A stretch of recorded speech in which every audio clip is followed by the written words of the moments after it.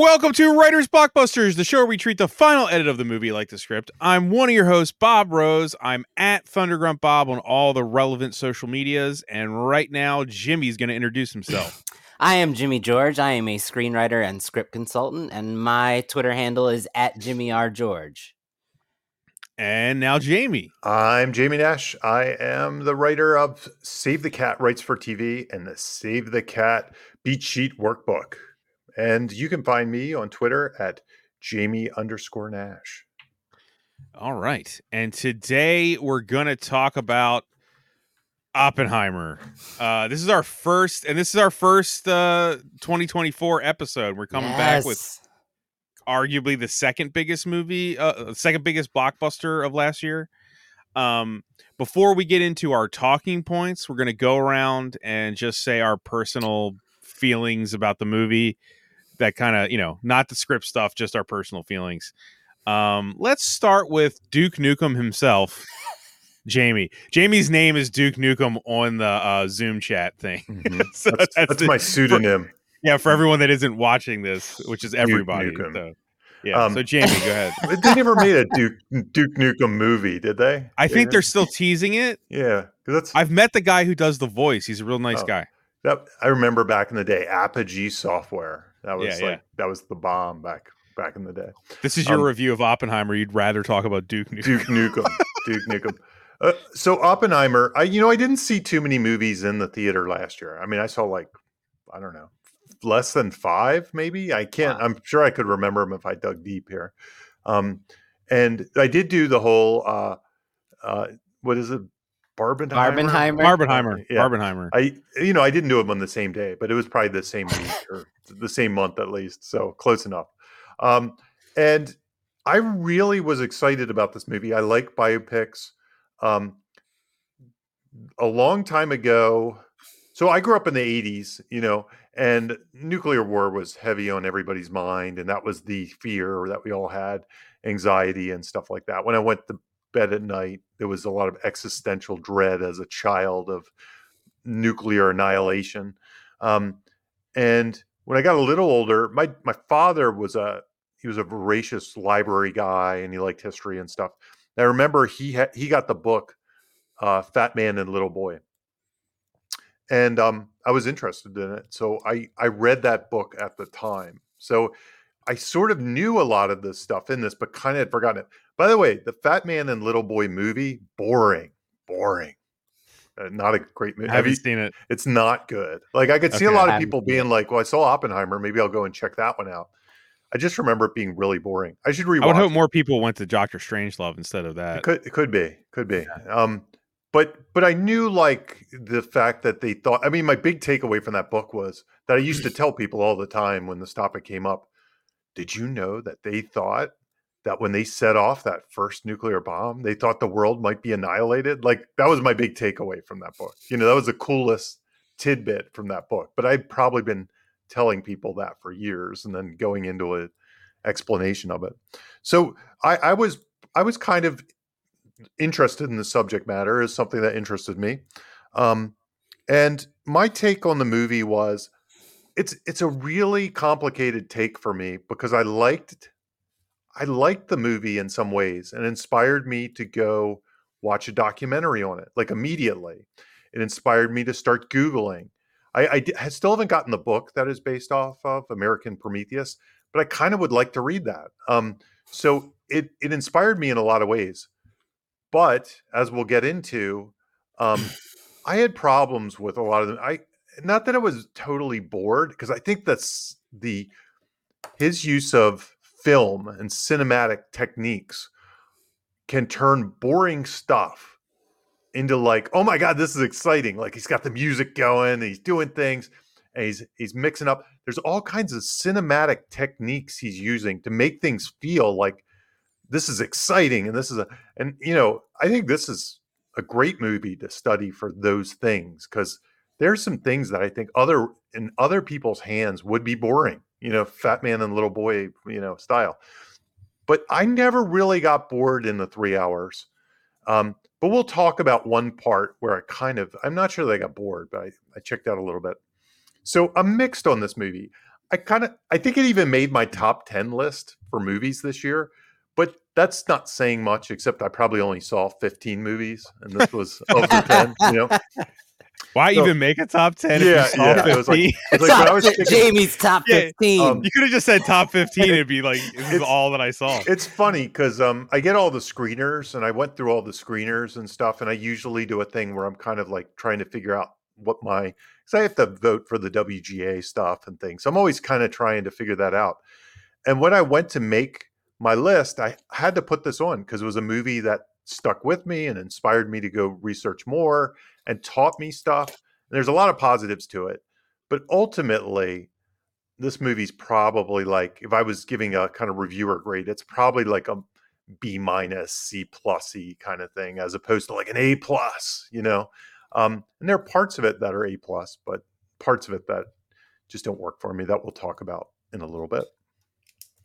Cool. Jimmy? So I'm pretty lukewarm on this movie.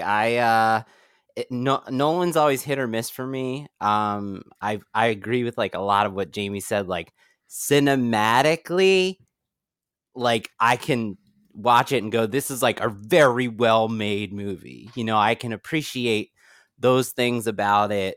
You know, there's definitely some times that are really riveting. And I would argue that those things are also writing. Like if you look, the magical realism is all written on the page exactly how you see it. You know, all the stuff that Oppie is imagining is written exactly how, you know, you see it on the page. So it's definitely writing, but there is a point to be made that like the execution of that is really where it shines, not the actual writing itself. Yeah, I just think we're not really going to get into this, but like for me, Nolan is not, I never connect with his relationship stuff. Like even in the movies of his I love, like Memento and Inception. And I think there's an argument to be made that Interstellar does it best when we're talking about like relationship stories. But Jay and Silent Bob Strike Back was pretty good. Yeah. Chris, my favorite one. Yeah, that's that was his Chris Nolan. That's my favorite. But I don't know. I just I'm always it always rings false for me when there's a relationship happening, especially between a man and a woman, and I'm always just kind of like emotionally disconnected from it. And I don't know if that's the writing or the direction or what, but this was a case where those parts of the story were important and I didn't connect with them at all. And so, yeah, so overall, I'm pretty lukewarm on this, especially from a writing standpoint. And some of the stuff just didn't connect with me, and we're going to go into why. Cool. For me, you know, if you listen to our Memento episode, that was one where I think you guys were rather positive and I wasn't negative, I was more like groany. And I think that's my complicated relationship with Christopher Nolan in that I think I like this movie way more than both of you. I think I like Oppenheimer way more than both of you, but also, and this is only because we only would know this, I was the most pushback on doing this movie for this show. Like I didn't want to, like, I'm fine watching the movie. I don't want to put it under a microscope. Like I don't want to analyze Christopher Nolan at all. Like it bores me. Like I don't know why. And I did not want to do this for this show. I think you guys could feel that probably in the chat when we were talking about it. I was like, fine. It was like a real big fine. I didn't want to rewatch it twice. You know what I mean? Like I didn't want to sit through this fucking movie twice for the show and stuff. But I also think I like it more than both of you. I think more highly. I like the stuff that Jamie will talk about that he didn't like. For me, it works. I think the relationship stuff works better for me than it did for you. But oddly enough, I didn't want to do this movie. I don't know. It's like this odd thing in my brain where I'm like, I don't want to do a Nolan movie again. And it's like, you know, it's just like having to watch it and think about it and analyze it. And I don't know. There's something that I find arduous about putting his movies under a microscope, and this is no fucking exception. This is no exception at all to me. I just didn't want to do it. And I don't know what that says about how I feel about it, because I think I like it more.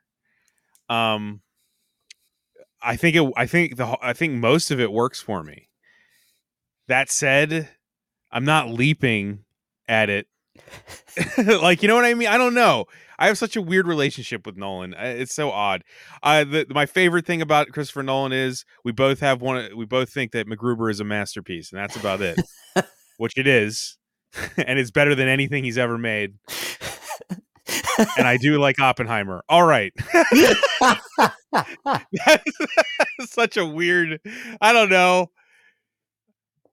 Next time he does a movie and you guys are like, let's do that, you're still gonna get me going, fine. Well, I just think, I mean, I'm not interrupting. It's not You said your piece, right? Like, yes, I can interject a little. Go for it. Yeah. I think there are other movies of his that, from a screenwriting standpoint, you can just hold up and be like, you can learn a lot from what this does well. And in this case, in my opinion, there's a lot of stuff that isn't executed on the page so well, for me. I think there's lessons to be learned. I want to be clear. I'm not saying that there's not lessons to be learned and it's not going to be a good episode. What I'm saying is I don't want to watch it twice. And I don't really want to talk about it that much. But I think that there is lessons to be learned. It's something about the way Nolan makes his movies that makes me go, yeah, it's fine. Just stay over there. Don't make me think about you too much. I don't know what it is. But there's definitely lessons to be learned, and we have good things to talk about. Sorry if I didn't make that clear. No, it's just my own personal groan with Nolan, where I don't feel like reviewing him anymore. I mean, and I'm weird too, because Interstellar is probably my favorite Nolan movie, and that's a lot of people. That's where he lost people. I think he got people back with this one, but a lot of people tell me Interstellar is where they kind of separated from Nolan. I hear a lot of people love Interstellar, though. That's one where I don't hear a lot of people say they love Tenet. I mean, I'm sure they're out there, and I'm sure there's a few that we could find. But I honestly think Interstellar is a little more split. I know people that that's one of their favorite movies of all time. That's not for me. I mean, for Nolan, it's maybe my favorite Nolan movie, but it's not of all time at all. But that's my favorite of his.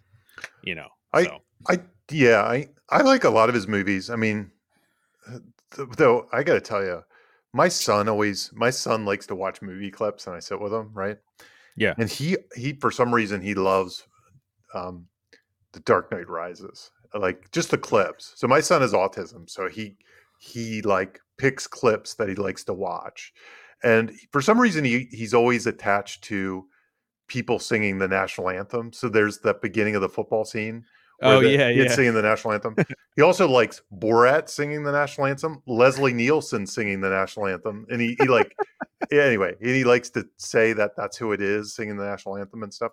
But anyway, he's made me recently watch the fight scene between Batman and Bane at the end, and that is the goofiest fight scene.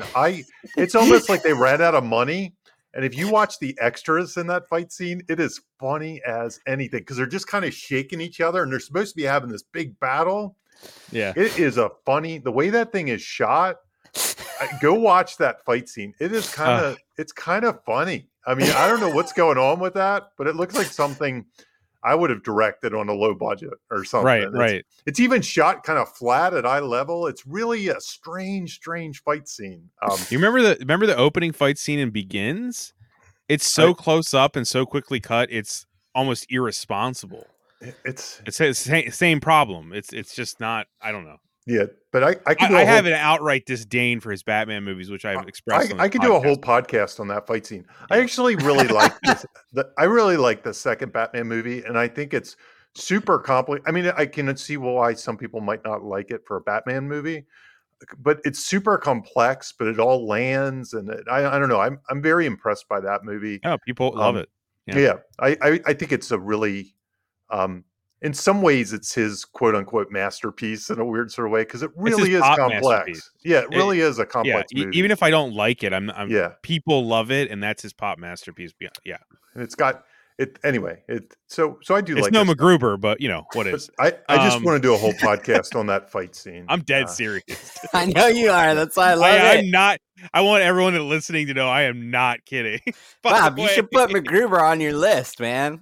On your top, I don't know. I don't know. List we must talk about. Or Borat. We should do Borat sometime. That'd be weird, right? Because of the real stuff. Weird one. That'd be a super weird one. Anyway, let's not talk about other movies. Let's talk about Oppenheimer. Let's get to the topics. Jamie, who wrote this shit? Your mic is off too. Yeah, no, okay. I had to flip back to hit the mic.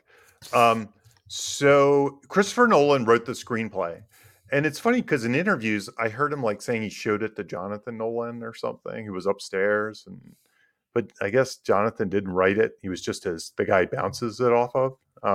So I'm not exactly sure about that, but he got the credit for it. But it's based off of the book I mentioned earlier called American Prometheus. By Kai Bird and Martin Sherwin. Mm-hmm. That's who we got. Okay. How much was the box office, Jamie? Yeah. It was almost $1 billion in box office. It didn't hit? I thought it hit $1 billion. This has worldwide 953 million. Oh. So it wasn't just the re-release. Under. After it wins Best Picture, which I kind of think it's going to. I kind of think I would put my money on it. Yeah, I just don't think anything's going to push it out. Get it, man. I think it's going to win, and then they can re-release it and get 50 million. The 50 million it needs to be 100.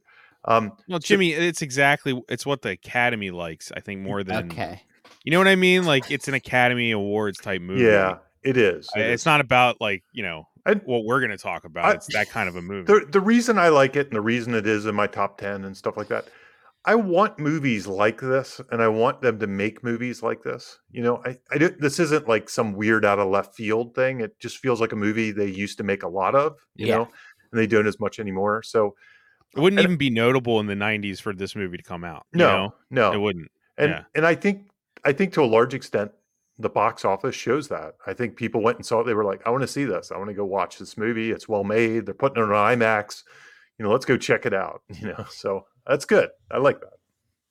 Yeah. More of, I think its existence is good. Yes. Big time. Big time. Yeah.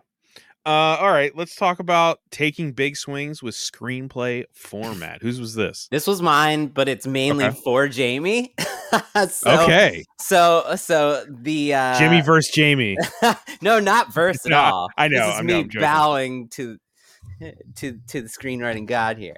So one of the big things. This is how I will do it. These tablets. So as much as we're going to talk about how the story is told on the screen, a lot of what got people excited or maybe angry, a lot of complicated conversations took place from the fact that this script, at least Oppenheimer's portion of it, is written in first person.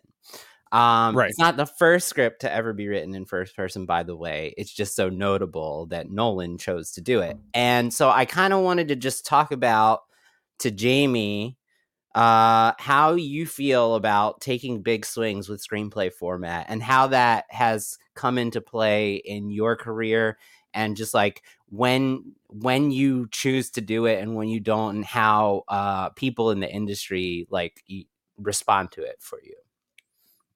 Yeah. And just to kind of mention the big swings you're taking about in this script, the big thing he did that people talk about is he used first person at times. So he was writing as Oppenheimer. He was like, I walk into the room. Right. Mm-hmm. I turn the buttons. Whatever. I see her in the corner. And the other thing he does, which I've done, is he puts different timelines. One is in italics and one is in standard font. And I've done that too. And I can tell you when I did that in particular. I've seen, by the way, the first person thing. He says, I'm the first person who done it. I've seen it a few times. Yep. And I tell you the scripts I used to see it in was found footage. Some people wrote found footage in that, and it was kind of a clever idea. It was it was kind of the form meets meets the function. I feel it's kind of a gimmick. I don't really have anything. If it works for him and it kind of gets attention, he's not really a guy that needs to do that. I mean, this movie's greenlit based on, it's not because he's using first person. So to me, he doesn't need to do anything. He's Christopher Nolan. to me, right? in his, yeah, exactly. And because Yeah. I even asked that on Twitter just now, because I was curious. I was thinking, Chris Nolan's really a guy that is writing almost on spec. He's doing original stuff, Batman stuff, not counting, but that's kind of what got him, and Prestige. And this was actually based on a book, so maybe what I'm saying is false. But I was like, he doesn't really have this laundry list of Del Toro defunct projects. Like, and the one that they reminded me of was The Aviator, which he had to go away from because Scorsese did his. But that was even before all this. I think he picks his shot, he writes the thing, and generally it gets made. I don't think and even Spielberg, he has a huge laundry list of like projects that never come about. But I don't think Nolan operates that way. So whether he writes first person, whether he decides not to write a script and go straight to the storyboards, I don't think anybody cares. I don't think it matters. I think Nolan actually has more cachet right now than Spielberg. I definitely think you're right. Yeah. I think you're right. But if you ever had pushback, Jamie, have you ever had pushback from doing that? I've never had pushback from doing it. I've never done it quite first person, whatever, but I'll give you some examples of what I have done. So the italics thing, I wrote a TV pilot at one point that had multiple timelines, and I sent it out, and my agent was getting confused at the time, or my rep, I'm not sure, it wasn't my agent, was getting confused to the narrative because I was jumping back and forth, and they were just, and it's because of the nature of the way readers read. They read fast. They're like, blah, blah, blah, blah, and they're not paying attention, and they barely Without know the visual characters. cues, it's harder. You know what I mean? Like, yeah. So I changed it. I did colors or italics or both, or I can't remember, just to kind of help them out, to say, hey, it's switching. Hey, it's switching. I put a note in the beginning, blue is this. Yeah. Color, and it worked. It worked fine. So that was in response to a problem. That was in response. That was in response to a problem. That's a great example. Yeah. I've done other things. Like there's a trick that whenever I show it to writers, like when they do consulting with me, I'm always like, I hardly ever put a slug line on my first page. And it's kind of like a thing. I think you and I were talking about this. We were talking about this, Jamie. And it's because movies don't start with like Oppenheimer. Let's say we start on his face.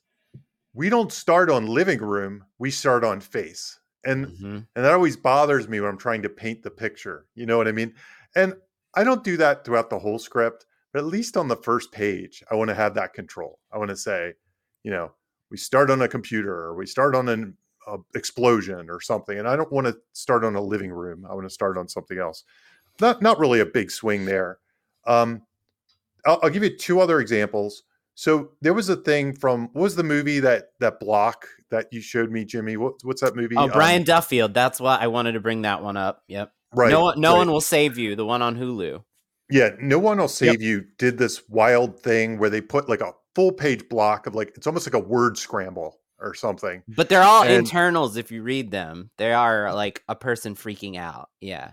I did something very similar to that, but it was kind of like an everything everywhere all at once moment. You know how they're flashing through multiple timelines? And I did a block of text with like all these little sentences just to represent boom, boom, boom, boom, boom, just how fast it was, like how you're going through dozens of things. So I do things like that every now and then, just because how else are you going to represent that? You're going to convey it. Yeah. Otherwise it's hard. So I kind of do these little short sentences and they're all around the page, and I might bold some to kind of hit you with it or something. It's very much like what he did when I saw that. So that's one place I've done that. And the other place I've done this recently, I wrote a script, and it was actually a biopic. And I actually used artwork in it a lot, because they were like, it's hard to describe without giving you the concept, which I won't do. but it's like when I introduce characters, it freeze framed and showed you information about them in this very stylized way. That's the part I won't say. And to write that was kind of crap. So I just made it. I made the art, so to speak, and I just put it in there. And then once I started to do that, because this was a biopic, there were a bunch of other nostalgic, specific items that instead of writing, I just started to put pictures in all over the place. And this is the only script I really did this for. And I was expecting to get pushback from everybody, right? And every single person I sent to never mentioned it. And if I ever brought it up just out of curiosity, they were like, I was like, should I? It was almost like me kind of revealing my insecurity. I'd be like, should I take those out? They were like, no, they're great. I love those. So everybody, awesome. I think it just kind of sometimes if you make the right choices for the right reasons, and this is the key factor, if you make the right choices for the right reasons and you have really good justification, it's the same idea behind mini plot. It's cool. It's fine. Nobody cares. The danger is when you start doing these things willy-nilly or do them too much or just do them for no reason, then they start feeling more like mistakes or they feel like inexperience. So it's a very fine line between somebody feeling like they're some newbie that doesn't know what they're doing and just making a mess of the form, and somebody that's done it so much that they're so bored that they want to start writing I instead of third person, which is I think where Nolan is. I think that's what gets him up in the morning. He's like, oh, I got to do this boring screenplay. Oh, maybe it'll be more fun if I do first person. It'll get me engaged. It'll feel different. It'll feel like a. I love the idea of him going, I got to do this boring screenplay. Yeah. And I get the feeling.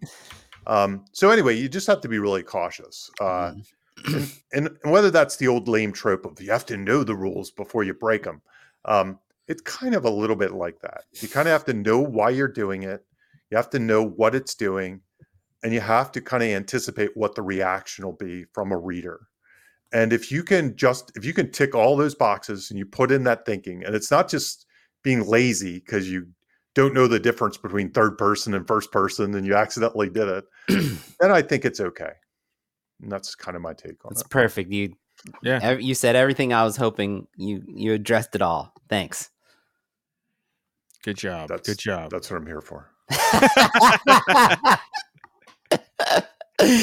Okay. Did you have anything else on that, Jimmy? Just that? No, it's just we don't get to talk about the written form much, oddly, on a screenwriting podcast because it's so visual and the listeners can't see what we're talking about. But this is the case where we also do the final edit of the movie, so we're even as a show almost disregarding the written word for the most part. But this screenplay is out there if you want to look for it. If just type in Oppenheimer script just Google PDF. it.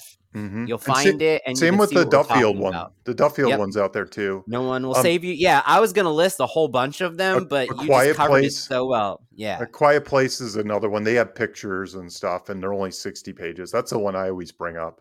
Nightcrawler doesn't have scene headings, so no slug lines in the whole thing. Coen brothers, I think, have done that a few times too. Yeah, so they're out there. The experimentation. Didn't Shane Black puts a lot of like funny notes to the audience. Breaks the fourth wall, and that created a style that is now very common. But at the time when he did it, no one was doing it. His almost became the norm in a weird way. It did. At the self-aware. I am a screenwriter writing to you right now. The Looney Tunes showing the artist thing, right? Yeah. Walter Hill, if you're listening and you've never read a Walter Hill script, he does action stacking, so it looks like more like a haiku.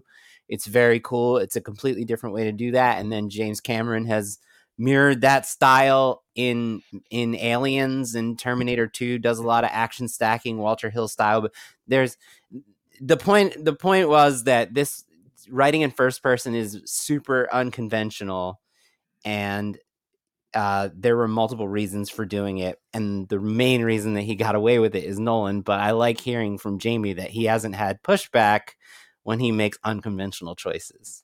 So, gotcha. Well, it's kind of a perfect segue into how the story is told, right? Because I feel like the formatting goes directly into that. When to use a narrative gimmick. Yes, I put nonlinear storytelling, dual POV framing devices, magical realism. Oh my!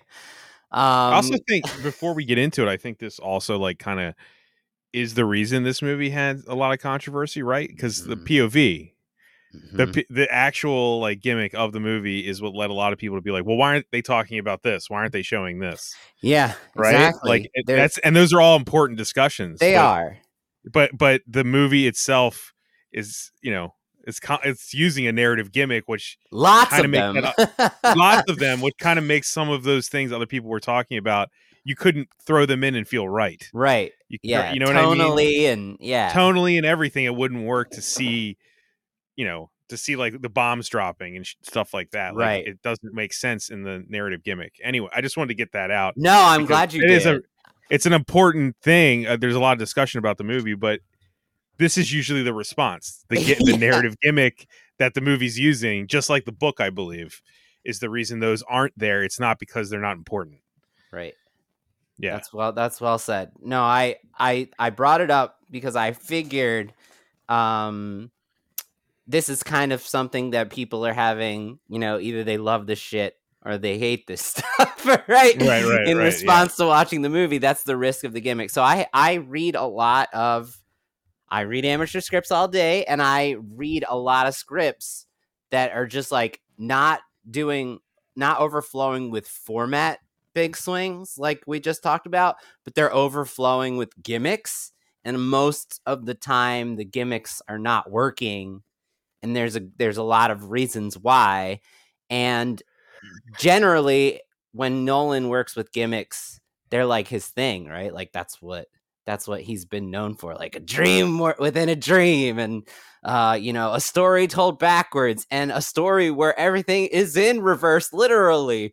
These types of things are his calling card. And so this one, for me, there's one gimmick that doesn't work, and I kind of wanted to go through this litmus test I've talked a few times on the show that I use with my clients.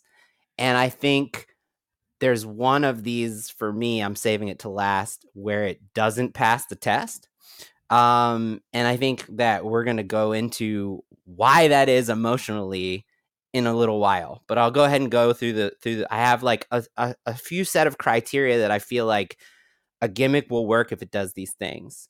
So the first one is it cohesive as being complete, as opposed to being completely unrelated? Are the gimmicks cohesive? I feel like all of them are, right? Like, yeah, the magical realism, so. the even though the non-linear is a little confusing, it's cohesive. It fits the rest of it. Like it doesn't. They work together. I feel like we're not to go back a few points, but the non-linear storytelling, if there was a tighter visual separation between not the Strauss stuff, but the other two timelines, I feel like that's almost like if it looked different. I don't know. If no one added a sepia filter or something over one of them, but I don't. So you think the execution of the flash forward in Oppenheimer's perspective is a little confusing between when it jumps back to the past? Having seen the movie 3 times, that's what I find the most like, oh right, this is then versus now. Like I feel like if it had a visual separation, it would be better for the audience. Yeah, and I've heard that from other people. I've heard some people that were very confused by that when they first saw it. Yeah, wow. The Strauss stuff being black and white is great because it really puts you in that moment the second it shows up. But I feel like the other two could use a separation. So maybe it gets an X on the maybe it's a little incohesive then. A little bit. I'm not saying it's detrimental. I mean, by the third time I watched the movie, I'm fine. I get it. But the first run through, when I saw it in theaters, I was like, wait, what? Because like Cillian Murphy he kind of doesn't look that different. Mm-hmm, right. And then you start to be like, wait, what is this happening? Okay. Yeah. The framing device too, it's kind of become the standard for some of these biopics, like Social Network is the one we think of, Yeah. when we first Yeah, come. yeah. There's like an investigation, a criminal trial, or something where people are asking questions like, why did you join the project? And then we flash back to when he joined the project. What was the conversation you had with such and such? Boom, we're there. And then that has a narrative going as well as the actual narrative. So it seems to become almost like the knee-jerk way to do these biopics in some ways. I know I've dabbled with this question of maybe I should Social Network it or something many times when I've done biopics. And I'll also say the surreal storytelling is another thing I see a lot in biopics. I started to see this on The Blacklist. The Blacklist had a lot of these, it was like the Michael Jackson story From the Eyes of Bubbles the Chimp or something like that. It was an actual script that was on The Blacklist. Or I think Muppet Man, the Jim Henson script that was very popular, had the Muppets talking to him and stuff like that. There were things like that. So that's that kind of surrealism, that magical realism, very common. It's almost like go-to. It's almost like the checkbox. Like if I were to say modern biopic on The Blacklist, it'd be like investigation, framing or something device, that frames, check. Magical realism, check. So to me, like I don't even blink at these things because that's just what I've read in The Blacklist or seen movies for years. Yeah, so it's like, can we give people listening just like a simple what is magical realism? I feel like people might it's basically want to know what Jamie described. Something surreal is happening and it's close to real, but it's not actually real. For instance, and it's not actually happening. For instance, Oppenheimer, the Oppenheimer's being interrogated about his relationship with the character. I forget what her name is called. That he was having Florence Pugh's character, and then he imagines her grinding on him while he's naked, talking. Well, his wife imagines does, that. His wife does. See, that's a little confusing, though. I don't think that in the script it's not his wife is imagining; it's Oppenheimer imagining. I didn't think that was the I chapters, but I didn't read that part of the script. Yeah, it is in the Maybe I'm wrong. Maybe I'm okay. That moment's a bit complex. More like I was just saying, like him imagining like people's faces melting off. That's magical realism. I was gonna say like what's interesting about this. This is example. like very much of the Ari Aster magical realism as opposed to like a show called Jane the Virgin that plays with magical realism all the time in a fun. It's exciting. It's fun. It's tongue in cheek. It's you. A lot of people like associate magical realism with something that's fun and happy, and in this case, the magical realism is all like nightmarish and sad and scary. So it can go both ways. Like a perfect example, though, like what I'm saying, like my next litmus test is it consistent? Well, like one of the very first shots is him like imagining like atoms and then like seeing light swirl literally above his bed, like in front of his face. That's magical realism, right? So right from the start, we get it.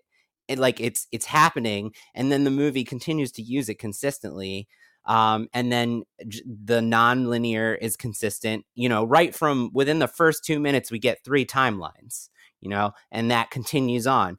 And then, so like another test are your gimmicks consistent? Like, as opposed to the framing device where we get the first scene of the movie is a framing device, and then the rest of the script, there's no framing device. And all of a sudden, 75 minutes in, you get the second scene in the framing device, and you're like, wait, what? Oh, that's right. There's a framing device. Or you get like magical realism 5 pages in, and there's not a shred of it for the rest of the script. And then on page 90, something huge happens that's magical realism. And you're like, as an audience member or a reader, you're like, wait, I don't understand what's going on. And then you're like, oh, right, this is a magical realism story, So consistency for me is really like one of the keys to making sure a gimmick works. If it's like, coming up at least like every once in a while, at least 10% of the time or 25% of the time, at least like throughout and not just like at the beginning and at the end. You know, I see that a lot. I'll read a script and they do all these fun gimmicks at the beginning of the story, and then there's no shred of a gimmick whatsoever, and then the gimmick shows up in the end.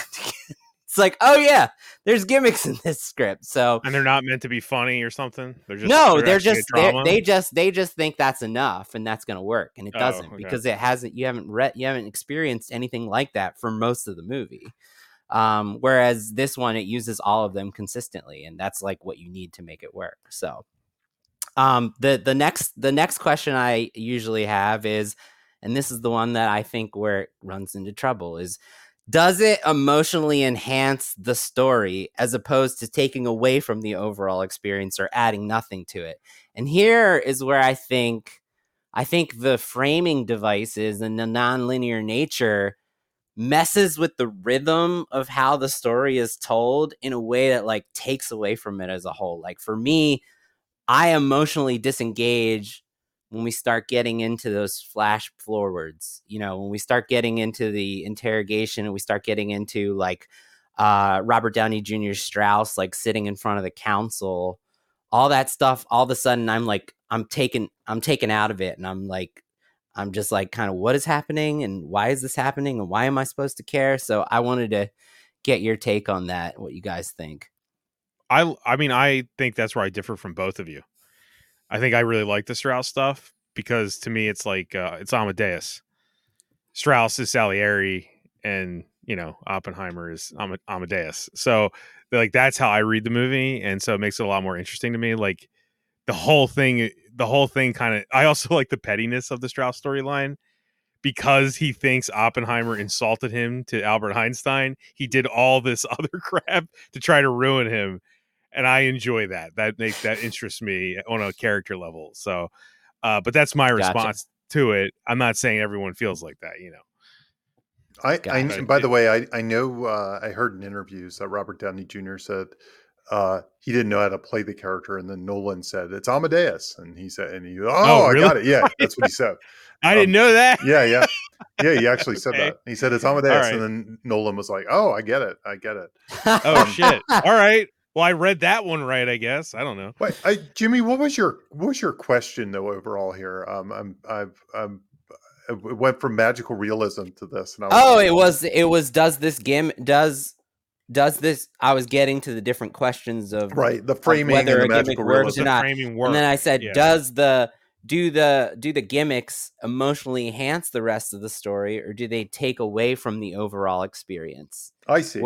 For instance, I was saying yes. And I'll give you an example. Like when we did Memento, the reason that the nonlinear nature of that story is so great and why the gimmick is so great is because that is the most emotionally impactful way to tell those events. If you tell them linearly, they're not as interesting. Same goes with Pulp Fiction. Pulp Fiction, when we did that episode, the non-linear nature of it is how you learn the theme and the lesson. And here I feel like the non-linear framing devices don't do anything to help it, and for me, they take away from the overall Oppenheimer experience. That's I'd rather it be more linear, is what you're saying. I'm saying those things for me, they make it less emotionally engaging. They muddy it.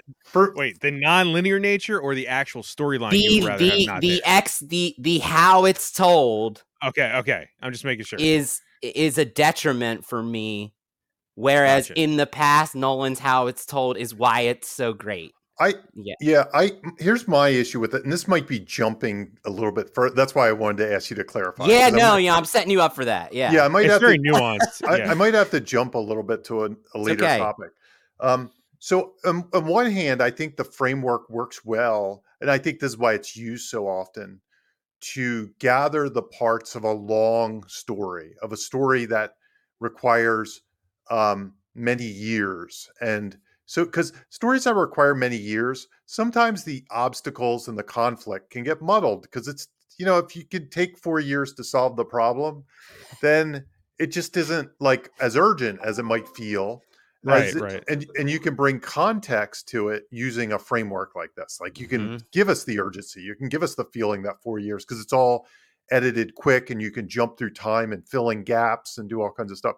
So I think it works great for that. I think it's almost and that's why I think this kind of framework is used so often. It also allows us to maybe if there, and believe it's weird to say a story about building the nuclear bomb doesn't have tension, to win World War II.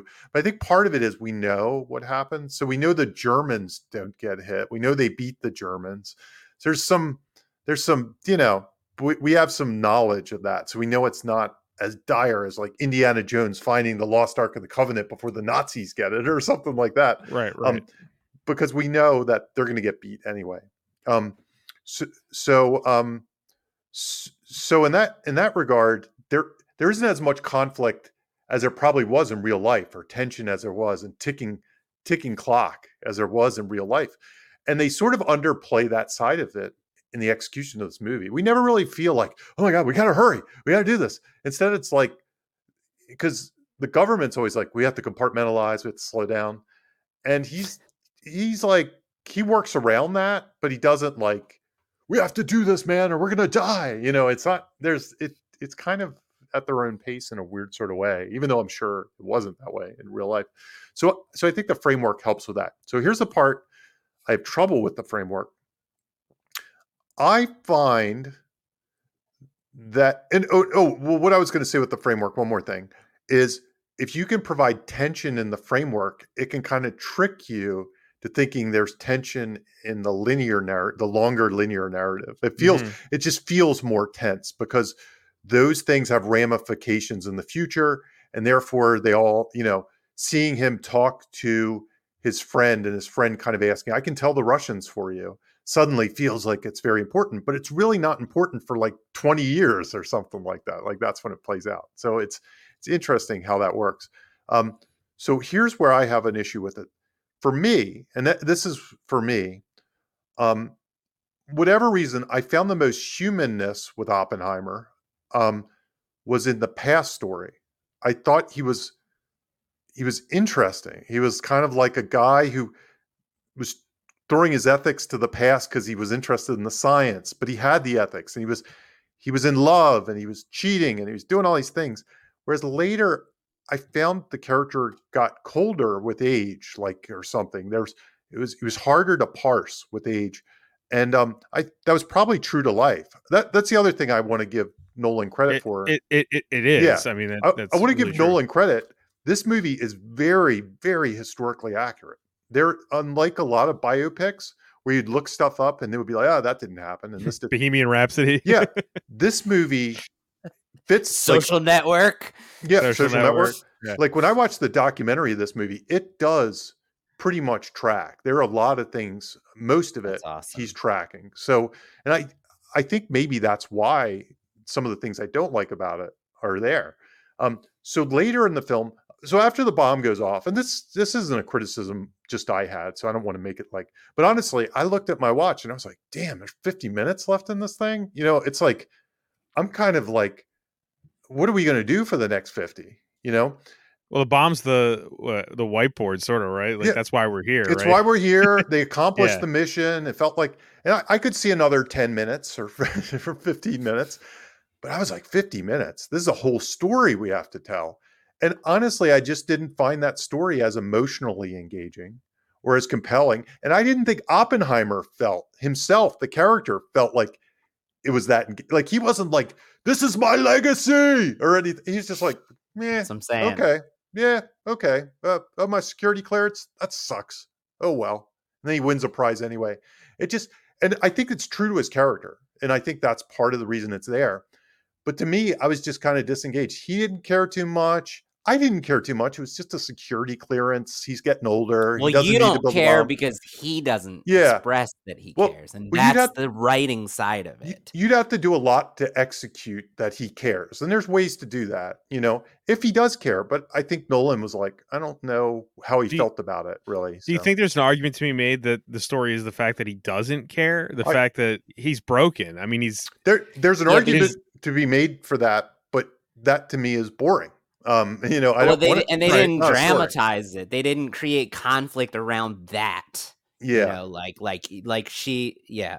Yeah. Like if he was, and there's some hints at stuff like that, like with his wife yelling at him, like, and he just sits there and kind of goes, I don't care. You know, it just for me, it's Exactly. It's the hard. biopic of it all. That's it's hard because it's what happened, right? Well, Like, you know what I mean? It's not just a story like you're writing. the It's only yeah. reason I'd say that it's not just the biopic of it all is that's when you start doing this crazy framing and nonlinear and all that stuff. That's how you make that not happen. You somehow make the bomb go off and the thing happen and all of it happen at the same Yep. time. They can do whatever they want. So Yeah. I think there's something missing in the puzzle for me in the end. I think the puzzle gets a little off.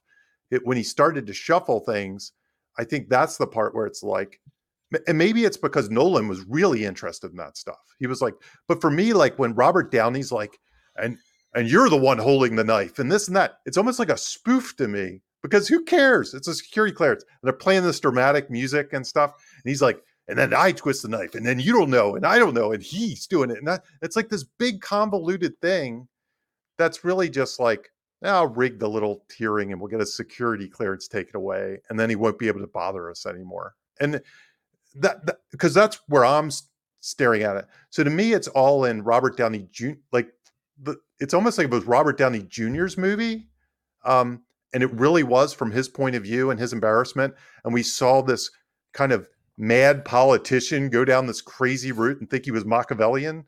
Like to me, maybe that would be the way to tell that story, but to tell it from Oppenheimer's perspective, I don't know. It just didn't grab me too much. I was just kind of like, I'm kind of done with this at this point. It's and Yeah, it could be. It's also it's like not just it's also not just screenplay. It could be an editing criticism too. Like For me, it's the writing, like straight up. If there was a way to like get to the bomb at the end of the movie while also showing that stuff, so it all crescendos at the same time.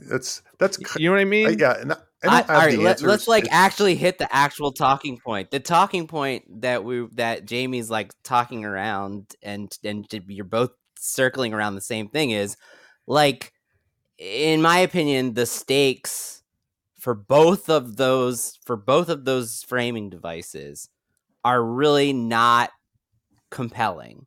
And you're talking about two of the main storylines of the movie building to something that for me wasn't compelling, which is okay, like Strauss gets elected. First of all, like Bob, I think your Amadeus comparison is fucking awesome. Except that's not apparently it was exactly what they were thinking. Except it's not. It doesn't play out that way. It is a reveal that he's Amadeus. So it's like 90 pages, 90 minutes of the movie before it shifts that he's a manipulative, like politician. The first half it's played very straight. Like it's not that he's on a vendetta against that. It shifts to, oh, I've been manipulating this situation the whole time. That's like a late reveal. And then so it's sort of like late breaking stakes, right? Like that. It's like all of a sudden 100 minutes into this thing, I'm supposed to feel like, oh shit, I don't want to get him elected. Because even from Oppenheimer's perspective, when they're in the war room together, like Robert Downey Jr.'s character Strauss is not portrayed as a man, and I know this on purpose, right? Because he's being fooled by Op. That's the whole thing. But I think that comes at a loss of emotion, which is like when he's in the war room, Oppie looks at what Robert Downey Jr. says with respect, and he listens to him, and he's like, this guy belongs at the table. This guy, like, I should value and listen to his opinion, even if it differs than mine. There's no tension about this guy is manipulating the situation, so I need to make sure he doesn't get to do that, which is basically the outcome we're supposed to be fearing, right? Like in the end, right. Like if he gets elected, then he's going to just do this all over again, except you're never made to feel that way until like 100 minutes into the movie. And it's because from a writing standpoint, how you make that happen is you have like 10 minutes into that story, you have Oppenheimer be like, this guy is a fucking manipulative, crazy guy. Like if he gets elected, like we're like the country is like bound to do something just like it did before. You know, you dramatize the stakes for Strauss being elected, and then you build to the revelation that yes, Strauss has been manipulating this. Strauss is the one who got him in the room and got him in trouble. What do you mean? To real life? I'm just saying, what's the big reveal? What's the big outcome to Robert Downey Jr.'s character No, I'm being not put on the disagreeing with what you're council? saying. I think You're I'm saying saying that I think that also biopics as a viewer, there's a part of me that's like, if it's accurate, I'm like okay with it. okay. Does that make sense? I'm actually enraptured because it's real. Yeah. That Okay. there's a part of me that I'm forgiving of that because of what it is. If we were talking about something that wasn't based on anything, absolutely agree with you. But I admit that there's a part of me that's like, I don't mind the actual like setup of their prior relationship in a non-Hollywood way. Okay. And the build and everything. Like that doesn't bother me as much because of the reality of the movie itself. Okay.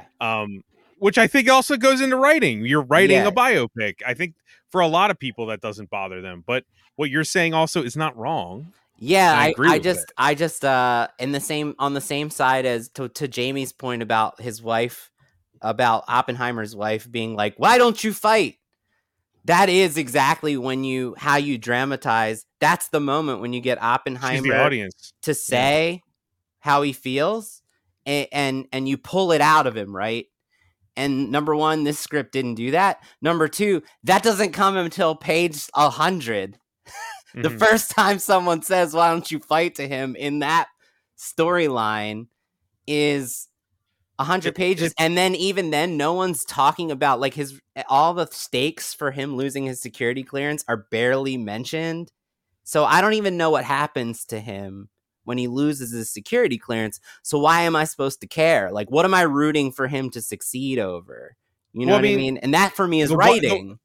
The why am I supposed to care is weird for me because I feel like the movie does a good job of showing exactly what the government is trying to do to him and what the government's saying about the entire situation. I don't know. That's what I care about. You're talking about the character part of it, which, valid. But I also find the actual, like, larger story that it's hinting at really interesting and engaging for me, at least. I don't know. Gotcha. Like, literally the government is trying to pin everything on him. McCarthyism and all this stuff. They're trying to get to his roots and everything. We know as the audience that it's complete bullshit. Right. Oppenheimer feeling complete guilt for the fact that he's maybe destroyed the world.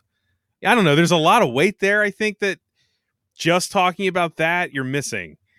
Like his guilt over the weight of maybe destroying the world. He kind of doesn't care about the smallness of what you guys are having a problem with. Then have him at the dinner table say that. That's all you need. I guess. Have him be like, I need that. Never mind. Have him be like, who cares about my reputation? What about the 200,000 people? I don't think the actual guy would have said that though.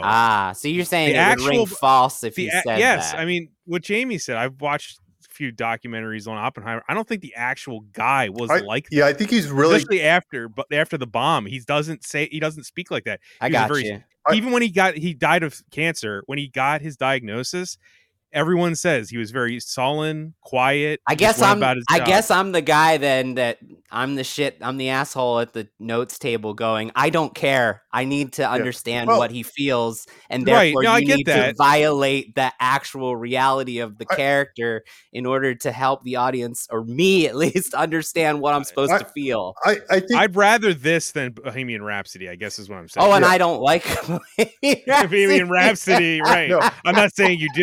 You know what I mean? Like there's a lot of like Hollywood and Bohemian Rhapsody. And this is what's interesting about this is so I love think that we differ, by the way. I think his true to life character is very complex and nobody really knows like how he felt. Was he guilty? Was he not? Was he doing it for show? Was he really?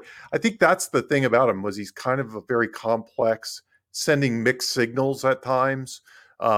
Which they do dramatize from members on his team say that very thing, and that's what I'm talking about. We know that people feel that way about him. And the movie, people say that he wasn't a vocal person that said those things in real life. It would be a better, more interesting movie on the surface if they just added that in. If he said stuff, yeah, right. And I think the movie is trying to honor that and make it ambiguous and let us decide, much like the world has to decide. It's like, it's not saying this is how Oppenheimer was. I'm going to tell you. I'm going to let you in on the secret. I'm going to reveal it. But my thing is, I think it was I read a review. I think that Script Shadow didn't, Script Shadow, the website. He didn't like this movie either. He doesn't like anything though. And I remember I read a review like from him. MacGruber? No, it's kidding. He probably didn't. He probably didn't. He hates almost everything though, which is always, But he said that. But I like this point he made. He said, and this is what I mean. Like in a documentary, that's fine. Like I watched the documentary and it was presented linearly. So, then it goes into Oppenheimer's later life and how he was, tried to stop the H bomb and how he eventually was weeded out of politics and then got awards anyway. And, that was fine. That's a documentary and I'm fine with it in a documentary. But this is a movie, and this is a movie that's heavily manipulative of events. And to point to a great documentary that's heavily manipulated, even though it's long form, the Michael Jordan documentary a few years back, like it jumped all around and it would start at one place and jump to another. And it was really well done. But anyway, back to Script Shadow. Like Script Shadow said, imagine if Rocky had the fight, but still had another hour. And the next hour was somebody screwing him out of a marketing deal or something. I don't know. So he didn't quite say that. I don't think that's a good comparison to this story. That's to me what it felt like. This a little is bit. Literally this. Like, this has like the heaviness of changing the entire world that we actually live in. So when Rocky doesn't have that. But when the nuclear bomb went off, that changed the world. And then we still had 50 minutes to kind of because that we know that changed the world. That was the start of the chain reaction. So to acknowledge that in 10 minutes, fine. Spend 50 minutes talking about a bureaucratic manipulation that because a guy was embarrassed, really. That was the drive of it. And we were talking about things like Russian collusion and stuff like that, things that didn't matter compared to the grand scheme of the fact that we started the chain reaction that'll ultimately destroy the world. That's my thing. It's like this Do you part. think that's a symptom of it being a POV story? Because the book was like that, because it's about Oppenheimer. It's not about the bomb. Technically, it's about the strange. Him. The strange thing is, yes, I do think it's a symptom of what's the story about him. The strange thing is he's non-linear jumping around for the whole movie, but then that's when he chooses to get linear and just coast. Yeah, and that's the part where I'm like, to me, it just didn't work as well. Like I was like, okay, 50 minutes. Robert Downey. Okay. And then I go back to why I believe that I'm diagnosing your emotional response is because the story DNA for those individual framing devices is not like well constructed. Is what I'm saying. There's not a hero with a goal and an obstacle and stakes the way there is on the flashback, right? The flashback is all a very not like linear arc plot. We got to gather the team and build the bomb and make the bomb. And now the bomb goes off. It's very arc plot Hollywood story. But then you get to these framing devices, then they're not. And because it works well on the past storyline, those other ones, they don't mesh with it, is what I'm saying. Yeah. Here's another example I could give. I don't agree. I mean, obviously, I think a great movie could be made from just that part. Like after the bomb, we start there, and it's Oppenheimer and blah, blah, blah. I think you can make a great movie. Lincoln is a good example. That's about the amendment passing. But imagine if the first 2 hours of Lincoln were about him winning the Civil War, blood and death and this and that, and he's the leader and blah, blah, blah. And then we go for another 50 minutes of him doing a trial to win the thing, where he already won the big thing, where he already shifted the world. I don't know if I would hate that either. Okay. Yeah, it's you know what? You know what my favorite David Fincher movie is Zodiac. And Zodiac, it ends. I don't know if you guys have seen Zodiac. I love Zodiac. Yeah, Zodiac just ends with no. I mean, it's one of the most unsatisfying movies. It's a lot of people love it, but a lot of people don't like Zodiac because it's just they didn't nothing's resolved. Nothing's resolved, and it leaves it up to the audience of what happened here. I'll say this: I feel like that about the last 50 minutes for me. It's more almost about the audience and telling us the truth. Because remember, there's a part in the movie where Oppenheimer says, "Is anyone going to be left to tell the truth of what happened here?" I feel like the last 50 minutes kind of was that. It was Nolan trying to do that. I Does that make sense? Yeah, it does. I Yeah, I think I that's why I kind of dug about it. I I'm not, but it's as far as a structure conversation, I understand what you I guys are saying. to me it's more about the composition of it all. Yeah, I like the storyline in it. I think it's I like knowing that piece of information. I like hearing the big picture. I just think my problem is how it's balanced. Like it's gotcha. And how the that's portion. everything I've been. Yeah, I it's agree. No, it could be. I think it could be edited so the all crescendos at the same time. It's I think weird. It's weird to that'd me be more because Bob, gripping. when you describe what you just described about what you enjoy about it, is like the truth behind it, right? To me, that feels like the point of it all, and I do enjoy learning about it on its own, but fit in with all of this. The way it's executed I doesn't I taste I right to me. I just realized how I feel about it. It's like going to dinner and you have your appetizer and it's really good, and then you have your meal, and they bring you out this great dessert, and then they go, and here's a turkey. And I'm like, what the? I had my dessert. I got a turkey. I got to eat a turkey. And it's like, yeah, it's like, nah. Okay. I mean, And I'd like a turkey. I mean, turkey is quite the good turkey though. tastes good. It just didn't taste Yeah. good after I ate my full It's meal. really and it's had a my- turducken, man, because it's got had my another meal Sunday. in there. Yeah. Yeah. But if you balance the turkey in with the rest, this is what I'm saying. If you balance it out and you bring the turkey out the right time, You you just got a balance it nice all. full belly. Yeah, No, there's a way to do it. That's all I mean, I'm saying, and that's why I do without, like the movie. It's just I feel like my you criticism. could. I feel like it's an editing thing, man. I think you could edit the movie in a way that it would all crescendo at the same time, and it would be more gripping for everybody. Still 3 hours. But by the way, these biopics are one of the hardest things to write. So I don't necessarily fault him. Like I'm not like this is lazy writing, this is bad writing. These are really, really hard to do. They're hard to pull off. And I think that's why it still ends up in my top 10 out of 15. I think also, I end of the admit my opinion's a bit weird because for me, The Bomb is not as gripping. You know, I think, and it goes again, real life stuff like Jamie said earlier. I know exactly what's going to happen there. Sure. So to me, there's actually an aspect of like, all right, yeah, it's going I- to go off and all that's not going to happen. Let me know what the fallout was. And I'm so, in a weird way, I'm almost more interested in after the Yeah, bomb because stuff you don't like, know it. It's new. I know the Yeah. before the bomb stuff. So I'm like, Makes that's sense. kind of maybe I showed up for that movie, Yeah. the turkey. Yeah. I showed up for the turkey and not the regular meal, more so in my mind, because I'm like, Yeah. get to the bomb going off. We got it. Wait, It's gonna the weird- the ship's gonna fucking sink. Titanic. We get it. Yeah. You know? The weird thing You about know? me is, especially with biopics, I like and somebody told me this once, like that I read their script and I gave them notes.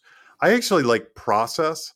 Like I would have liked more about how the bomb works. I would have liked to have been educated more about that. They really stayed away from that. I thought they gave you just enough, so we're not going to bore you with. I would sit there for a quantum physics lesson. Like that's the way. Jeez. Like I like when The Big Short or something really tries to explain, like, here's how the subprime, and they try to break it down in a way I understand. I love that. They like do like the slightest bit, but it's not. They do the One of my slightest bit. favorite Yeah. exposition scenes, by Yeah. the way. I love Yeah. I love that, but I've given notes on that before, and I've had people say, "Yeah, I don't think people like the process how to do something in a script," and I'm like, Even though "You're it's probably real, it right." might come off as You know? double mumbo jumbo. You know Yeah. what I mean? Even though it's real Yeah. for the audience, it's like, dude, Yeah. get I hear past you. the physics. Yeah. You know, I kind of want to like go out and feel like I'm an expert on like how the bomb works, yeah. but not. I know that's not for everybody. So it's everybody's different taste. Some people might be into the shady government doing shady things and the backroom drama, and I get that too. I mean, that can be a fun story too. I'm kind of there for how did they build this thing in a town, a team. It's almost like a heist movie to me or something. They built a team and they did the thing and they did there's a ticking clock and I get that the movie's about him and that's one chapter in his larger life, a big chapter, but one chapter in his larger life. So these movies are not easy it's to pull off. difficult. Yeah, that's it's hard to juggle all this, and it's real, and you have and again, integrity. I think it's like I think fuck. I think that's why when I left this movie, I was charged up to go find out more, and honestly, I didn't find out much more. The movie gave me almost everything about him. There's only a little bit more to find out because the movie did a really, really good job of giving you that big picture of him. That's important to me too, in a weird way with this. It's like, I'd rather the movie kind of cover everything as a piece than be as like a poppin', save the cat Hollywood thing. You know what I mean? Like, there's part of me that's like, just do it all. Give it to me in this giant chunk. It's not always going to be as sharp as it could be, but I'm happy it's all there. You know what I mean? Like, it's nice that it's like, if you want to know about Oppenheimer, you can actually watch this movie and walk away with something. I do like that. You can walk away with something. It's perfectly structured. Yeah, and it's not like everybody's going to raise their hand and say that's not the real story or anything. It's a pretty good job of what it did, and then you can be like, it's a monster to write. I mean, like, it is. It is. But yeah, I wasn't trying to invalidate anything you were saying about structure. I get it. I get what you're saying. If the bomb going off was at the end, yes. I think it's a bold choice to have it not go off in the end. I do. Yeah, it is kind of a big swing, right? Yeah, I think it is. Yeah. And I'm sure him and anyone that likes the movie would argue, just like you are, Bob, that it's not about the bomb, it's about the guy, and the guy, this is the big picture and all that stuff. And the guy is weird. The guy himself is fucking weird. And it's really me rewriting, after the fact. But yeah. My only thing is I agree with all of that. I think it is about him, and I like all the stuff they put in it. I just wanted that meal thing, that rebalance a little bit. I think 50 minutes of that was just too long after the emotional high point of the thing. It's funny that I'm the one arguing for the movie. I love it. Fucking Nolan episode. What great. A weird. I love when we disagree. It's great. Yeah, but me arguing for Nolan is so odd. It's just like, basically, I want to see the Topher Grace re-edit of Oppenheimer. Yes, it's like 90 minutes. Let Topher have his way. And tight 90 minutes. I mean, if you just cut out the bomb making part and just made that a 90-minute movie without all the other errata, it's a good like TV movie. Yeah, I think so. You know what I mean? It's a good meat and potatoes movie. Yeah, I think so. Yeah. You got a mission, everything, just fucking put the team together. It's a sports movie, right? Can we do it? Can we make the playoffs? Yep. The weird thing is, I think you could make two movies out of this. I think you could make the building the nuclear bomb triumph movie in some weird way. And I think you could also do the opposite, which is like after the nuclear bomb, we had the triumph, but really it wasn't a triumph at all. And I think he managed to do a rise and fall movie in some ways, which is another common biopic thing. There's the positive times, there's kind of the uplifting times. We're going to win the day, we're going to save the world. But then there's the negative consequence of that. And I think that's what he was trying to do, because if you just did the rah-rah, the bomb, we did it kind of thing, then it would ring true to all of us that know the consequences, the modern day Prometheus aspect of it. So it wouldn't work, it just wouldn't work. So there's also just a lot of real life roadblocks if you want to be accurate, like they deal with his, he's Jewish. We got World War II, Hitler. He is motivated by actually that on a personal level. The movie, it doesn't do the best job of showing us that. I agree. Like his passion for that. Yes. But also, I feel like it's accurate to Oppenheimer's actual person. Gotcha. Right. I agree. He's such a non-expressive man. You know what I mean? He'll say a sentence. And that's not a recipe for emotionally engaging story. No, it's not. No.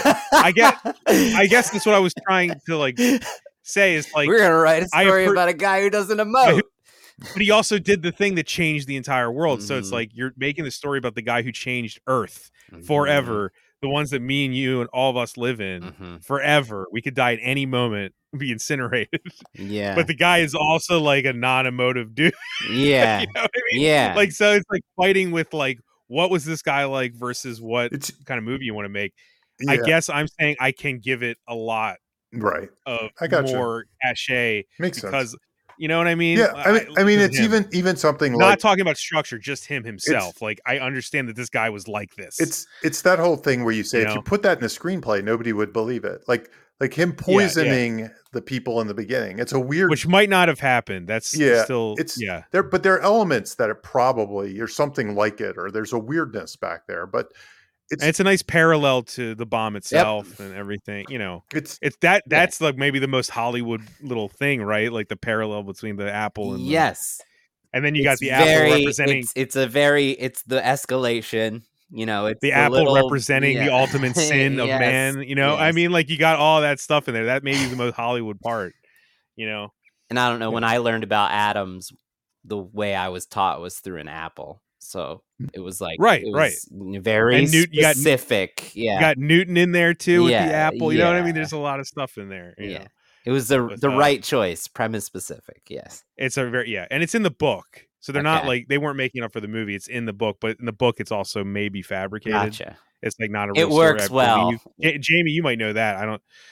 Yeah, I think I remember reading like it's not that it's fabricated, but the details aren't that specific. I think I don't remember what they were, but it's not like you know what I mean. Like his grandson denies that it happened or something. Right. The family denies that it maybe happened. he got accused of it or something, but it's not. Yeah, I can't remember exactly what it was, but you're absolutely right that was something that they sort of made more concrete than it really was, but. Maybe, but that's like, but embellishing that works so well for the movie, Yeah.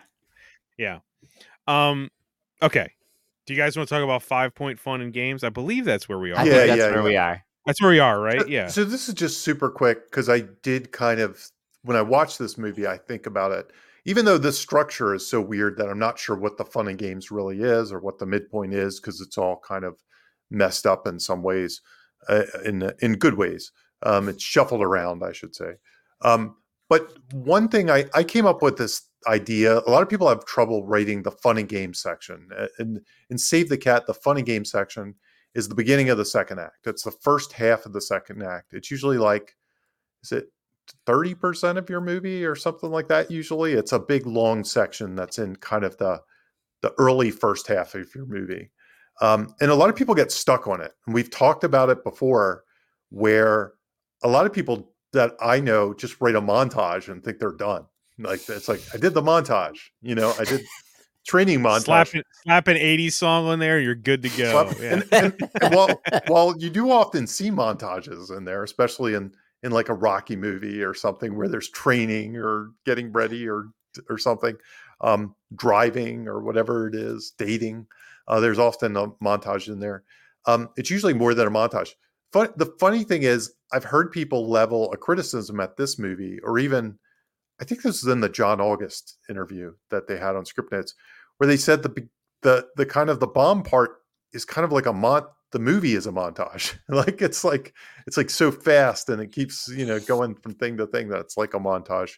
But the 5-point fun and games is taking an idea from Save the Cat, the 5-point finale, which we've talked about once or twice, and as a strategy. So I don't think every movie checks this box. I don't even think this movie necessarily checks this box, but I'm going to use it as an example of how to think about fun and games.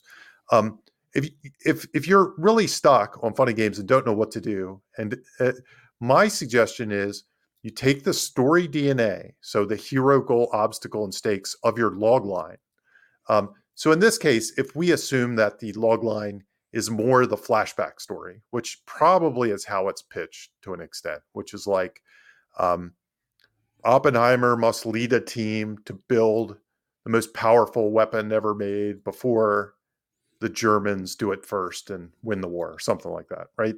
If you take that as the log line, and then you don't mix in necessarily. Not too different from Indiana Jones and the Lost Ark. No, right. In fact, when I was watching last night and the people came to talk to him, I couldn't help but think about when the people come and interrupt Indy's day at the school to talk to him, and I was almost wondering if when they wrote Raiders, if they had that in mind in some way, like in a weird sort of way. But a race to beat the Nazis. Yeah, I couldn't help but for a world dominating weapon thing. And they come to a professor, educated person, a knowledgeable person to help them win the war, and their military and their government and all the other stuff. It's kind of interesting. We've done Raiders too, by the way. Anyone listening? Yes, you can go check it out. Yeah. So if you assume that's the goal and stakes, the 5-point finale is gather the team, execute the plan, high tower surprise, dig down deep, and execution of the new plan. They're your 5 points. But I think it works in Fun and Games too. And I think that's why you see the montages, because a lot of times in the gathering the team, that's like a montage. So in this case, you have Oppenheimer and he gathers the team. He has to recruit people, right? He has to. It's amazing how like simple it is too. You know, it's like pulled off just like a 90s sports movie almost. It's very much like a sports movie, like a heist movie. Yeah. Like a Golden Fleece, as we talk about in the Yeah. genres. So he builds the town. You know, he plans who's going to do what. You know, it's all that kind of stuff. It's like he's kind of breaking down the divisions, executing the plan. They start to build it. They realize, you know, and a lot of this is kind of intellectual. This is the part I like, which I wish they did more of. But it's the marbles and the fishbowl. What a great device. Yeah. It's on my list. It's on my list. I hope that was later. real. Yeah. I hope that really happened. Yeah. Yeah, the marbles. I have a feeling that didn't happen, but I don't know. I have a feeling that was it might be in the book. Christopher you Nolan. might know you get yeah. But we'll, you know, maybe. So the marbles in the fishbowl, you know, the discussion of how to do it, how to get around obstacles, how to get around compartmentalization, having to get around compartmentalization, all that kind of stuff, dealing with the government, all this stuff is executing the plan. This part I'm going to fudge a little bit because it's really hard to tell what where things go. But let's say the roadblock, I call it the plan roadblock as opposed to the Hightower surprise. So usually and this is the big thing. So if you're doing a Fun and Games, come up with the plan, have them do the plan, but then throw a roadblock in their way in your Fun and Games. In my case, I targeted like the war with Germany ends. That's kind of a roadblock, right? So then they go into this scenario where it's, now what, I call it, which is the dig down deep. But in Fun and Games, they haven't arced yet. So I just call it, now what? So in this case, they kind of discuss, they decide why Japan is still dangerous and, everything there. So then they execute the new plan. And I think the execution of the new plan, which is testing the bomb, using it, I think that takes us into the midpoint, and then the bad guys close in this case. It doesn't really shake out the middle, whether it's a midpoint or not, because again, the way it's structured, it has a very long setup. This movie has like a 50-minute setup, and then it has 50 minutes in the end, and then kind of this flashback scene is sandwiched in the middle. But it kind of works out. I think that if you look at the midpoint as being when they do the bomb, when they drop the bomb, the bad guys close in as kind of the repercussions and the psychological damage to Oppenheimer, maybe the world, the scars of it. And then, the rest of the movie kind of gets more into the modern day story and stuff like that. So anyway, it's a great parallel for great example for how to use the Fun and Game. I wouldn't have expected the 5-point Fun and Games to show up in Oppenheimer, but it does. Yeah. yeah. It's so much fun in so many games. Yeah, so Jesus. The not so fun in games. Yeah, that's good. Yeah. So I think the biggest takeaway is the gathering the team and the execution of the plan. If you're, that's probably where your montage stuff may happen, or it might feel that way. It might be that stuff, but throw in the plan roadblock and then continue on. So don't feel like you're done after gathering the team and executing the plan. Throw something in the way that then they have to shift to plan B before they get to the midpoint. That's I think the big strategy here. And again, not all movies, just a strategy if you're brainstorming your idea. Very cool. Debating the agenda. This one's mine. So okay. I want to breeze through it because we got a lot to talk about still. So when you for all my complaints about the framing device wraparounds, people not talking about the goals and the obstacles and the stakes and the deadline, I feel like one thing this movie does very well is debating the overall agenda of creating the bomb and then launching the bomb, right? And so when I'm reading scripts a lot of the time, this is what's missing. We might have all of the necessary ingredients for a great story, the story DNA that Jamie talks about a lot, hero, goal, obstacle, stakes. and a deadline to achieve it. But we never get scenes where people are talking about it like, oh shit, here's what happens if we fail. Here's what we can gain if we succeed. Here's the deadline to do those things. This movie does a great job of giving us a wide variety of debates around this topic. Like you have the debate with his friend who's just talking about the justice of it all, right? He's like, you drop a bomb and it falls on the just and the unjust. I don't wish the culmination of 3 centuries of physics to be a weapon of mass destruction. And Oppenheimer says, I don't know if we can be trusted with such a weapon, but I know the Nazis can't, so we have no choice. That's a great way to express what the character is feeling about the agenda and the task at hand and the stakes for failing, right?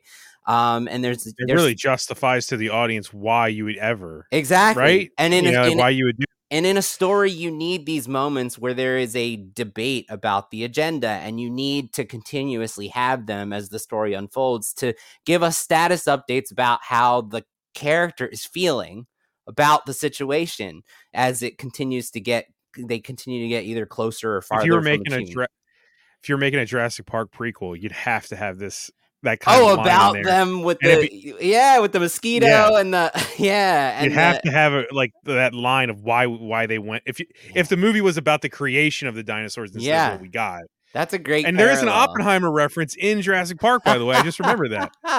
So I didn't remember, but there's a great debate with Einstein, right? He's like, Oppenheimer says, when we detonate an atomic device, we might start a chain reaction that destroys the world. And Einstein says, stop. Share your findings with the Nazis so neither side destroys the world. Like that's who better to debate for the audience, the stakes about this situation and the pressure than fucking Einstein. I think it's where the movie really sinks. Yeah, so Einstein I think if you stuff like that's so good. I think if you can learn, if there's one thing you can definitely learn as a screenwriter from this movie, it's the way the movie does successfully handle those debates and help you connect with the emotional side of this whole agenda of building the bomb. They have a great many different characters from different perspectives at that time, basically hashing it out with Oppenheimer about how they all feel, and I think it's just a great screenwriting technique. You need to have these debates about your agenda. So it's a quick one. I also think that plays into some of his character as well. We'll get to that. Yeah. You know what I mean? Like knowing exactly like how the depths of the danger of what you're doing and what this man is like actually accomplishing. It gives context to the choices that he makes. Yes. Right. Yes. It's really, necessary. Really touches him out. Yeah. Would you ever want to talk again if you did that? No, you're to your point, Bob. I don't know. If I knew I would destroy the world potentially, I don't know. Yeah, to your point. Nobody wants to hear what I got to say. That. Well, this is agenda checkpoints and hourglasses. Is that it's on the same topic, but I kind of I wanted this is another one I wanted to give props to Nolan. This is me giving props to the script for all my problems with it. A really on the same kind of mindset when you have an agenda, when you're writing a script where a hero has an agenda, and you need to create a deadline, and how appropriate in this movie about building a bomb that there's just like one deadline after another. We got this much time left. We got this much time. And yeah, Jamie's right. They kind of go back and forth between that. But I do feel like there's constant urgency. And I think that the reason is because of what these things I call hourglasses. And what that is, it's basically like a shortcut to give the audience a measurable deadline update. Like this is how much sand is left in the hourglass, right? And a easy to understand example of this concept is the disappearing family photo in Back to the Future, right? That's what I call an hourglass. Every single time we see that photo, more sand has come from that hourglass. There's less time, and we can instantly understand a very complex idea that he has this much time left until he can achieve the goal, or else he's going to disappear, right? What better way to do that? And it's not a clock, right? And so these are ticking clock mechanisms that create urgency. It's sort of a clock. It's not a clock. Right. It functions like a clock. It makes you feel time is running out, or we're getting, in this case, we're kind of, we feel we know the bad thing that's going to happen. So we're feeling tension around it. And this movie does a great example of giving you lots of deadline updates without talking about a clock. So the example you guys gave, the goldfish bowl, that's an hourglass. So like it's almost exactly an hourglass, right? Like they're like really big sand. They explain this really complex idea. The bomb needs 30. It's going to be a 33-pound spear with plutonium, and we need this much plutonium to power the bomb. And once we get it, we can make it, right? And so the movie gives you like several updates where we just see that bowl. No one says anything, but the bowl keeps getting filled with marbles, and we feel like, oh shit, we're getting closer. We're getting closer to this bomb going off, and it creates urgency and tension. And then once the bowl is filled up, they move to a new technique, which is they actually show you pieces of the silver spear, and we keep getting updates as the sphere is getting bigger. Yeah. And it functions just like the glass bowl. It's an hourglass. We're feeling that tension. The deadline is getting closer. And then once the sphere is constructed, then they go to they switch to the bomb test, and they show you like a bomb test that's small. Then they show you a bomb test that's a little bigger. Then they show you a bomb test that's a little bigger, right? The force keeps, so you feel like, oh shit, like, so it's another hourglass where we feel the deadline is getting closer. And then they move to the construction of the tower. We keep cutting back to the tower. We get a scene, then we cut back to the tower, and it's a little taller. And we know that when that tower is full, that's where they're putting the bomb. So, and then the storm is another one, right? Like here comes the bomb, and bam, the storm hits. And it delays the test, but we feel urgency. Every time we see that storm, we're like, oh shit, like when is it going to happen? So this movie just does a great job of using those shortcuts to create urgency without anybody saying anything. Nobody needs to say a word, and it's not a clock, but you feel the time that it's meant for you to tell. So this is another great thing you can learn from the script. And it does have the benefit of like everything that the urgency is about in every possible way the audience doesn't want to happen. Right.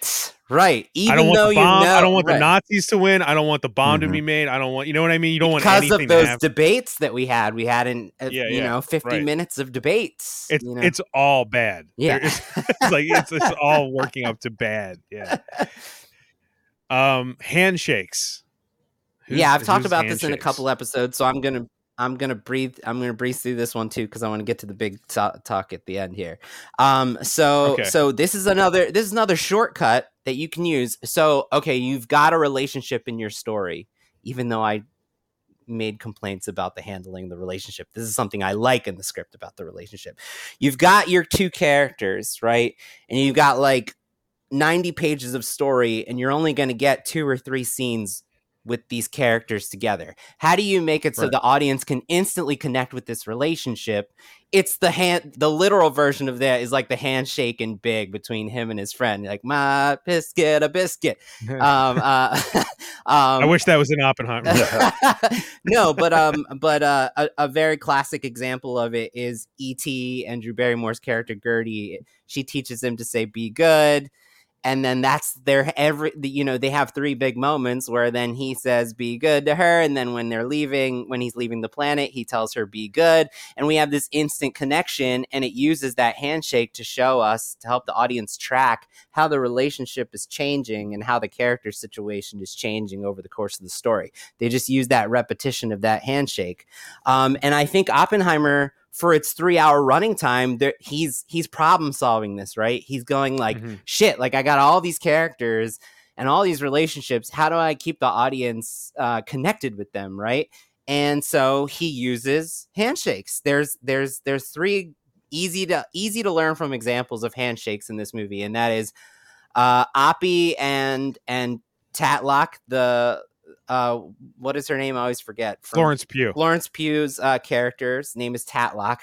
Oppie brings Tatlock flowers, and she immediately throws them in the garbage. And that is a running gag with them. Every single scene with them, he brings her flowers and she throws them in the trash. And she's like, you didn't bring me flowers. And he pulls a flower out of his jacket and she throws it away immediately. Right. And so that's a handshake, that using a thing and a scenario that we instantly connect with their relationship. And it helps us remember how we felt about the last scene with them and how we want to feel about their outcome together. So that's an example.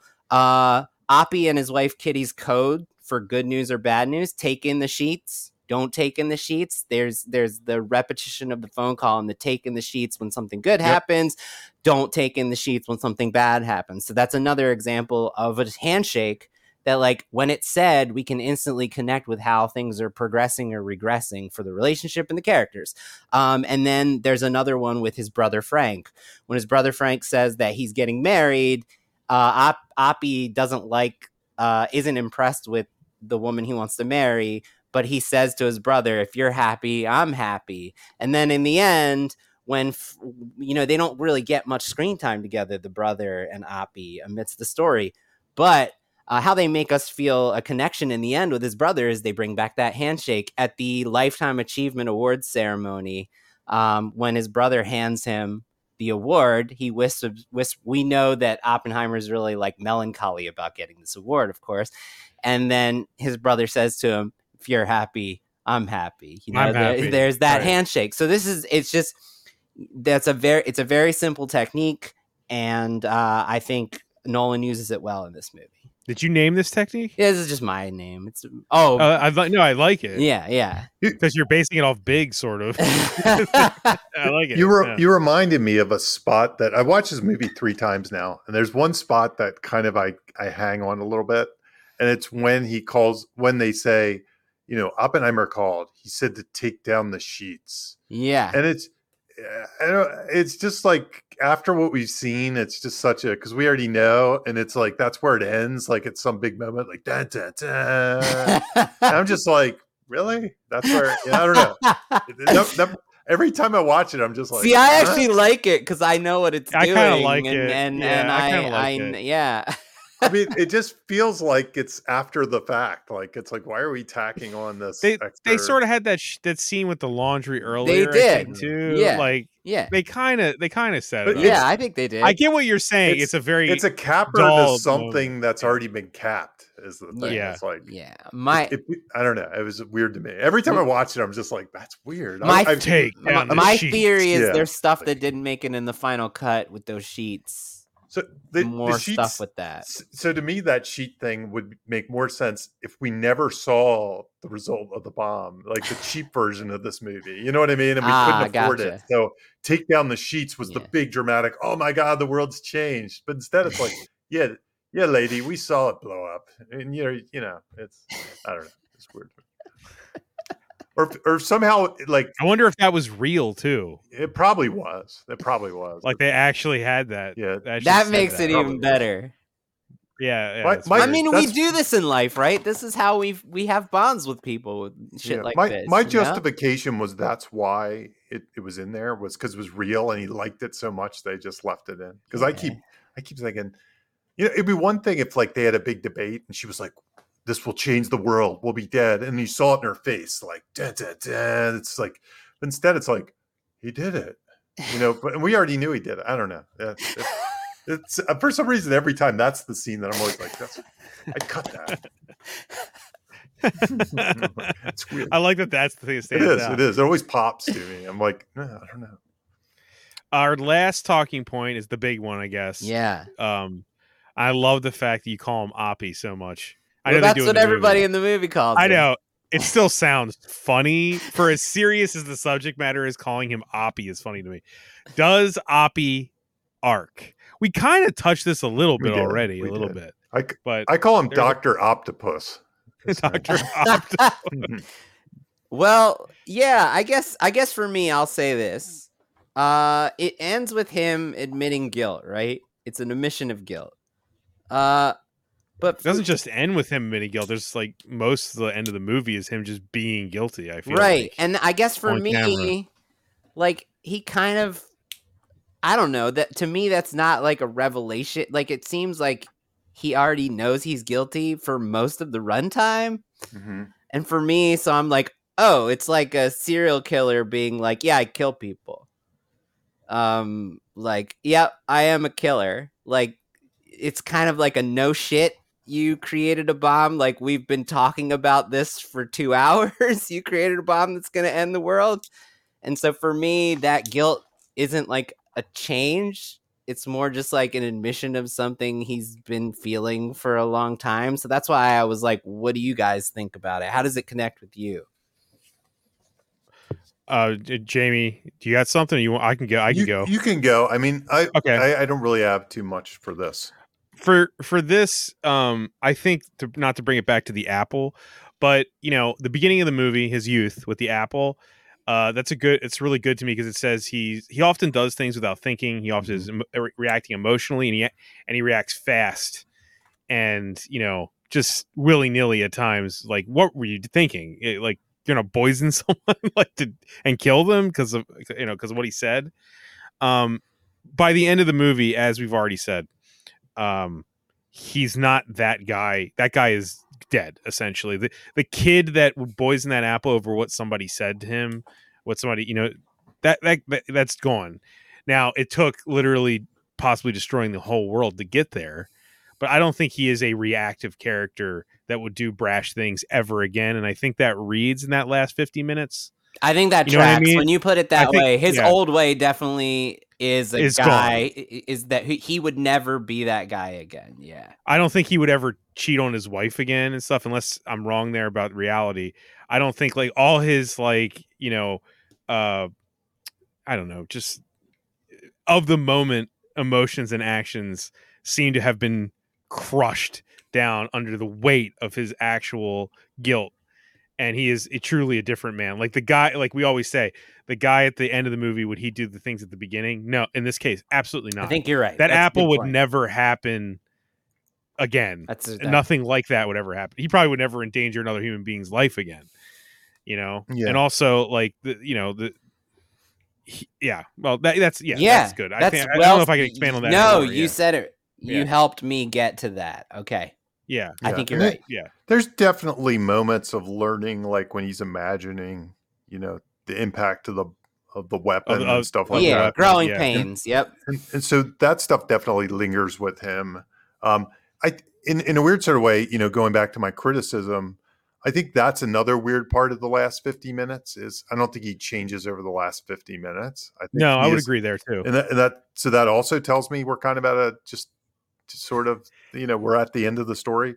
But yeah, I don't know that I also think that Nolan is doing this thing where he's kind of letting us figure out what he really thinks. Like, we don't know if he's kind of proud of what he did, guilty of what he did, or something. I think there is something ambiguous about him that he's hard to parse. I mean, we kind of project our own opinions on what we're seeing in this movie. So I'm not sure that the character arc is as dramatic.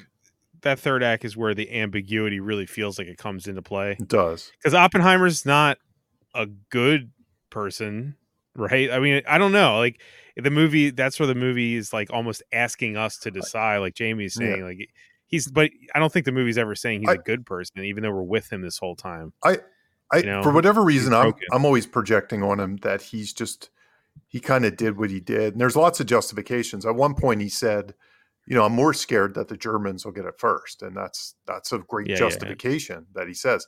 But I'm always like, I think he's a man of science sort of, and he did it because he could. You know what I mean? Like not to bring Jurassic Park back into it. I honestly think that's why he did it. That, and the Jurassic Park definitely has its inspiration from this to an extent. Not this movie, but Oppenheimer for real. But he's a guy that did his job well, and it turns out that job was just the most horrible thing. Yeah, he had to take his kind of brilliance to the ultimate conclusion. That was just the path he was set on. And that's my projection on his character when I watch him. Like everything, my projection on his character, this doesn't mean anything really, is that everything else is kind of justification for that. But that's kind of, and he may have changed after the fact. Like maybe he did regret and realize some of these things that I'm saying after the fact. But that's my projection on him. Like this was almost like an inevitable course, and I think of somebody like him. I think there's some interplay there with Einstein himself, because Einstein, like through Oppie, we see the same arc in Einstein. Einstein realizes that the things he discovered led to this, which is going to lead to the end of the world. Yeah, he's a reflection, and it's kind of sure. It's a reflection of that too. So that kind of helps with the arc, right? Like Einstein has his own really tiny arc in this movie. Obviously, in real life, it's a much bigger. Ghost of Christmas Past or Future or whatever you want to say. Yeah. Right. Yes. Exactly. Like all great agents of change are. Right. No, I mean, this is a hard question, isn't it? Yeah, that's why I brought it. Did the actual guy arc? I would think so. I feel like to give this question a really, really good answer, I'd almost have to watch the whole thing again just for this question. Just for the growing pains, the before world, the before snapshot, after snapshot, and growing pains in between. Yeah. Yeah. And for now, as somebody that doesn't like to rewatch movies, watching this movie 3 times is probably all I'm going to watch for now. Same. I even argued for it, and I don't really want to sit there again for a couple of years. Yeah. No, but I think that some of the romantic relationship stuff also comes into play. Like I said it, but I don't think he would ever cheat on his wife or think about it again. I think, unless I'm wrong I don't know the actual history of that. But isn't there something feel like though? Don't they hint at the fact that he did? Like, did he? Yeah. I don't. And I think they mentioned some other affair he had with the woman we didn't. But it was know. before. But it was before. I meant like after the bomb. Okay. Like I don't think that this man would be a womanizer ever again. When the movie ends, when the movie ends, when like the movie I think, ends. The story that continues is a guy who's way more loyal. I gotcha. You've got a guy who, let's just say this, he wasn't the ultimate evil as far as a human being was concerned, but he committed the ultimate sin. And it's almost like you read it as like he doesn't want to ever do anything wrong again. He's just going to take whatever punishment he gets. Right. From what he did. That is an arc. Yes. Right? Yes. It's like whatever I get, I deserve from now on. He's not wrong. But that's an arc to me. Yeah. No, I think it does. Yep. Yeah. Anything else? Heavy shit to end on. It's a depressing end to a depressing movie. Yeah. Yeah, I think that's everything, guys. Definitely. Yeah, I think that's everything for Oppenheimer. That's our second Christopher Nolan movie? Yeah. Yes. Or have we done another one I'm forgetting? I think that's it. I think it's just those 2. Let's space them out next time. Memento wasn't that long ago, No, right? It wasn't. Yeah. So if we do The Dark Knight Rises, let's